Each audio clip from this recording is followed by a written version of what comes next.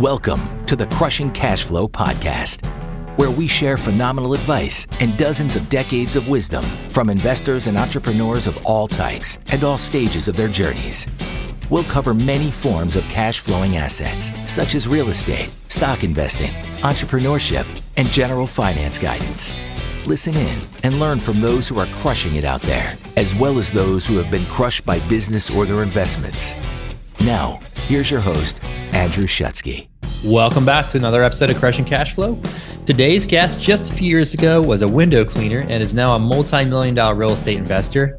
He's got his own company, a successful podcast, and a YouTube channel where he dedicates his time giving back and helping others get started in the competitive game of real estate. Really cool. Big welcome to Mr. Zach Booth. Zach, how are you, man? Doing good. Thanks for having me. Let's jump right in, man. There's no reason to beat around the bush. Let's talk about your journey. How'd you go from washing windows to millions of dollars of real estate? Yeah, well, I started, it wasn't overnight for sure. It wasn't. But, I started washing windows kind of out of necessity. Started that window cleaning business when I was 17 years old. Had my first employee at that point and wrote my own work release hours when I was a senior in high school. Dropped out of high school basketball so I could do this, more seriously. Grew up for like a decade, but it got to the point where it just wasn't enough. From the outside looking in, I was pretty successful and I wasn't quite cutting it. I had 3 trucks and like 13 employees. I was working my tail off. Yeah. But it definitely wasn't enough. And when I was younger, I was actually 14. I had read a book called Rich Dad, Poor Dad. Never heard of it. Just kidding. It's like probably everyone on the show mentions it. Yeah. I read that book and it kind of opened my mind to being responsible for my finances, becoming an investor. So when I was 14, I already was thinking that way. That's kind of one of the reasons I pushed to start my own business. And then in my early 20s, this was in 2012, I bought my first duplex. Okay. So I lived in one side and rented the other. Right. House hacked. Maybe people have mentioned this on this podcast before. And it worked out great. My monthly payment was like $450 and I was renting it the other side for like $650, $700. So it was awesome. But I was like, okay, this is easy. Like I'm so smart. I'm going to go buy 50 of these. And then the bank's like, well, wait a minute, you need 25, 30% down and your debt to income ratio. And then house prices started climbing. The foreclosure dump wasn't really happening anymore after that from the 2008 crash. And so, between timing, situation, I just had so many issues doing more and I wanted more. I wanted to do more, but I just felt stuck because it's like, well, I want to be a rich investor, but what comes first, the chicken or the egg? Like I don't have money to be an investor and I'm not wealthy because I'm not an investor. And so that was kind of like that first taste is buying that first duplex and living in one side. So I want to go back to something you said earlier when you had your business successful, you were grinding away at the window cleaning business, a lot of employees under your belt, and you mentioned it wasn't enough. What does that mean to you? And what was your driving force behind making a change? So a big one for me is this day my son was born. It was fine when it was just me and my wife, I had lots of time and money and my son was born and the medical bills came back. It's like, how am I going to pay these bills? And then I was so mad at myself because I was like, I owe it to my kids. I owe it to my wife. I owe it to myself to be better and to do better and to give a better life to them. And I remember being so mad at myself because I couldn't just enjoy the moment. I couldn't just be so grateful to be a dad. I was so looking forward to it. All I was thinking about was stupid money. I don't actually really like money. You know what I mean? Like I don't have fancy things. I guess I have a really nice Some house. may debate you on that one, but I drive a Prius. I get made fun of all the time. Like, I don't care. It's just efficient. Right. And I make money because it's a tool. It's a resource. It's like, I really don't want to be flashy or anything, but like, that was the big driver was my family was doing more for them, was feeling worthy of love because I was giving and taking care of them in a way that I was proud of. And I just didn't feel like window cleaning was getting me there. I know for a fact many listening and friends and family that resonates with them. So let's talk about how you overcame that hurdle of, hey, the bank's only willing to lend a certain LTV, or I only had so much capital. How did you overcome that barrier to start to really scale? Yeah. So it took some time. And I found myself like with this goal and this hope to be a real estate investor in this huge barrier. So what do? I start listening to podcasts, start reading books. I start listening to books while I'm out on the job. Yeah. Just like this. This is podcast right here, right? This is a perfect example. And I heard about something called real estate wholesaling. And I was like, that's it. That's what I got to do. And so if the listeners that don't know what this is, I was told that you basically find a pawn shop for houses. basically someone that like inherits a property, as tired landlords. They have these properties that's a thorn in their side, and you find that opportunity, you get the property to discount, and you pass it on to an investor for what's called an assignment fee. You don't have to buy the house. There's no debt, no risk. You're basically just selling paper. And I'm like, this is it. This is what I got to do, because if I can get good at finding discounted deals, not only will I have cash and I get to walk away from window cleaning, which I don't want to do this anymore. I hate it. I can do that, but then I can cherry pick the best ones. I can negotiate seller finance because I'm negotiating directly with the seller. I can be able to build a rental portfolio and make a ton of money wholesaling properties. And I was like, this is awesome. But the more I researched it, the more I thought, well, I don't know if this works. Like, sounds too good to be true. And why would anyone sell their house at 50 cents on the dollar? And if they did, is that ethical? Are you stealing their equity? Like, I was like, I don't want to be a shady human being either. Right. I want to be proud of how I became wealthy. And so I actually like got really excited about it. And then I completely abandoned the idea. I know the feeling. I've been there a few times. Oh, have you? Good. Yeah, so I think many people do. And if you have any kind of a heart, that's probably where you're going to end up at some point. You're going to be like, wait a minute, is this ethical? Right? Something changed it all for me to get me back on board. Like, no, this is wholesome. This is amazing. So I was washing windows for a super wealthy guy. His name's Stan. And giant mansion, cleaning his windows, older guy. And I was like, what'd you do? You know, how'd you do it? Right. I was trying to figure it out for What's myself. The secret here? What's the secret sauce? Yeah. I was like, what's the secret sauce? He's like, well, I'm a real estate developer. I'm a real estate investor. I'm like, oh my gosh. So I had to know everything. We talked to him for like an hour and a half. At the end of the conversation, I was like, man, if I could just get 2 rentals this year, it'd be life-changing. So that's convenient. I got these 2 properties. Do not want to deal with them. Haven't collected rents in 4 months. They deferred maintenance. Agent wants to list it for me, but she wants me to get the tenants out. I just don't want to deal with them. Do you want them? I'm like, sure, you know, of course. How much? And he's like, well, $500,000 for both. I was like, well, you know, there's no way I could get a loan for that much, you know? And he's like, that's fine. I'll be the bank. And I'm like, oh, okay, great. Life-changing conversation right there, right? Right. And he's like, well, can you put 20% down? I'm like, so I'm like doing the math in my head, like, so like 100,000. I was like, no way. He's like, well, how much could you put down? I was like, oh, 2,000. You know, swing for the fences, you know? Yeah. He's like, okay. I was like, what? Really? She went for zero. So he basically walks over to his printer, pulls out a piece of like printing white paper and starts writing down the agreement. I'm like, whoa, Stan, hold on a minute. You know, like, don't we need a contract? Don't we need like a state approved form? He's like, no. This is how it works. I'm going to go out of town. I'm going on vacation. You're going to take this piece of paper. You're going to take it to the title company. You're also going to make sure that they're worth what I'm telling you they're worth, that you know you're getting a really good deal. He's educating me, right? And he signed the contracts and like he's telling me how to do this. And I find out I have well over $200,000 in equity on these properties. Wow. Yeah. And I'm getting, just amazing, right? And I'm like, holy crap. This is a deal of a lifetime. This is the stuff I've been hearing about on podcasts. Like, this stuff's real. And it was wholesome. It helped him out. He didn't want to deal with them. He's got multi-million-dollar developments going on. He doesn't want to deal with these. He liked me. He wants to help me out. He knows he's giving me a discount. Right. And I was like, this is a deal of a lifetime. What I need to figure out now is how to do a deal of a lifetime every single week. And I'm set. Yeah. Right. And that's what kind of gave me that hope and that belief. I quickly thereafter found a good mentor that could teach me how to find a deal every week.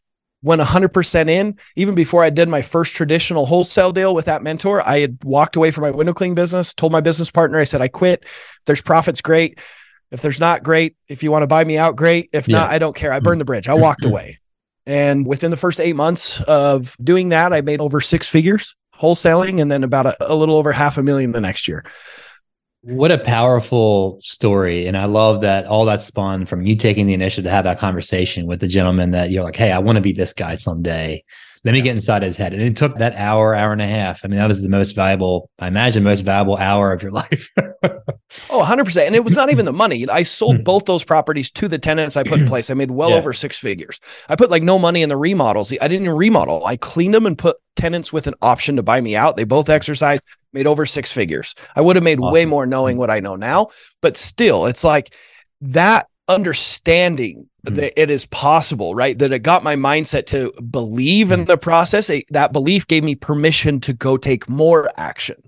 So the money was great, yes, but money comes and goes. But having that belief in myself, having the belief in the process of getting started in real estate, even though you have no money, like knowing that it was possible and it was real, that belief is actually the greatest gift that I've ever been given.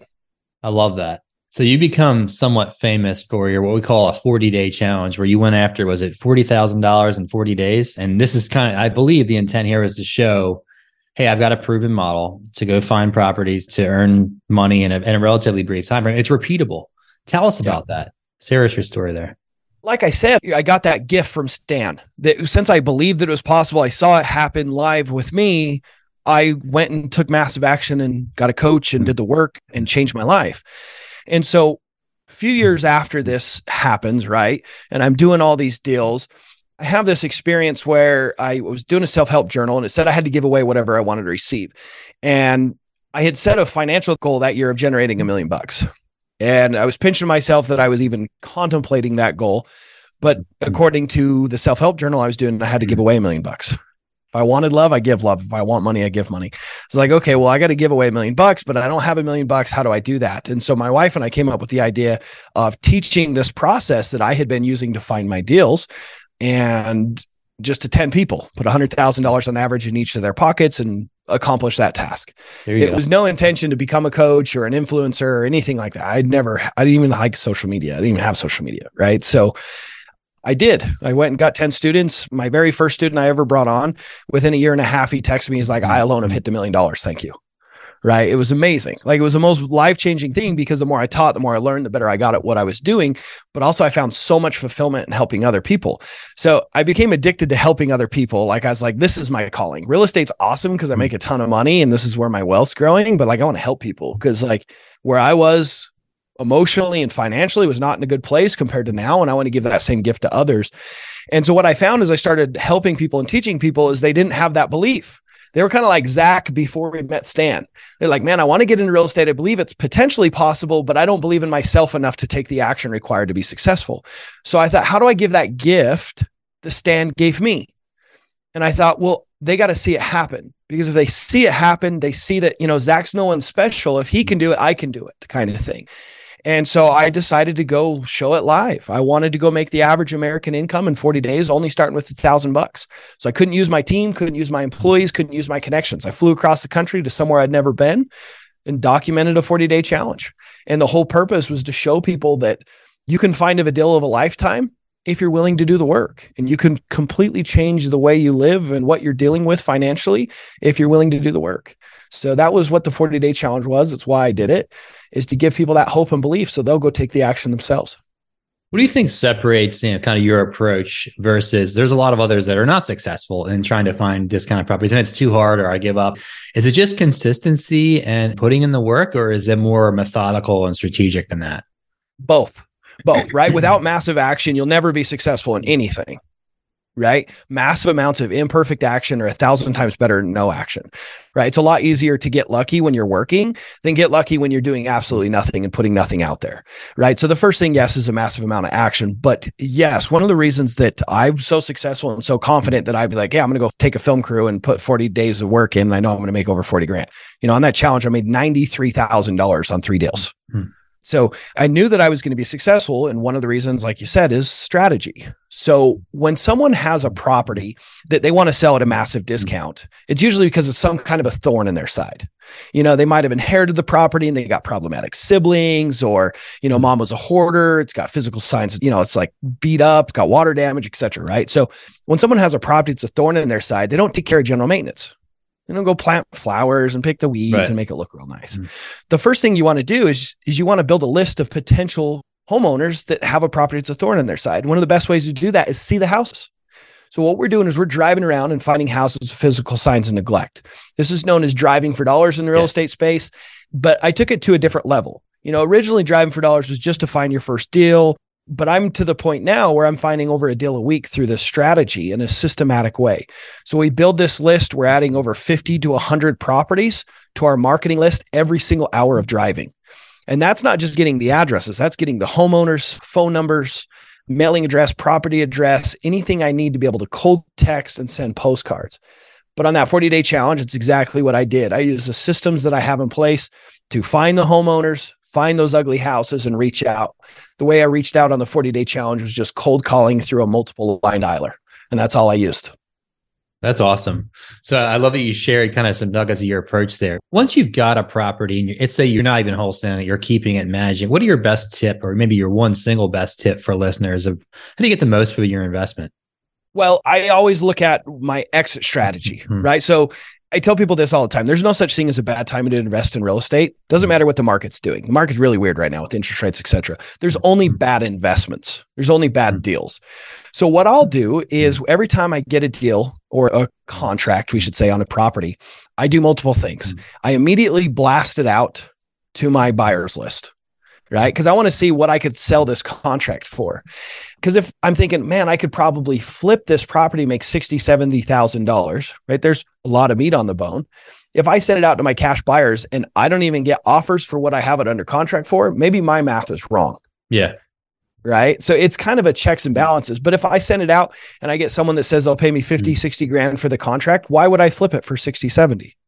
Yeah. Right. So it's like, well, I'll just assign it. I like the risk mitigation play there. Yeah. 100%. This is why I love wholesaling, especially for someone that's new to this business, is because if you get a property under contract, you don't really know what the rehab costs are.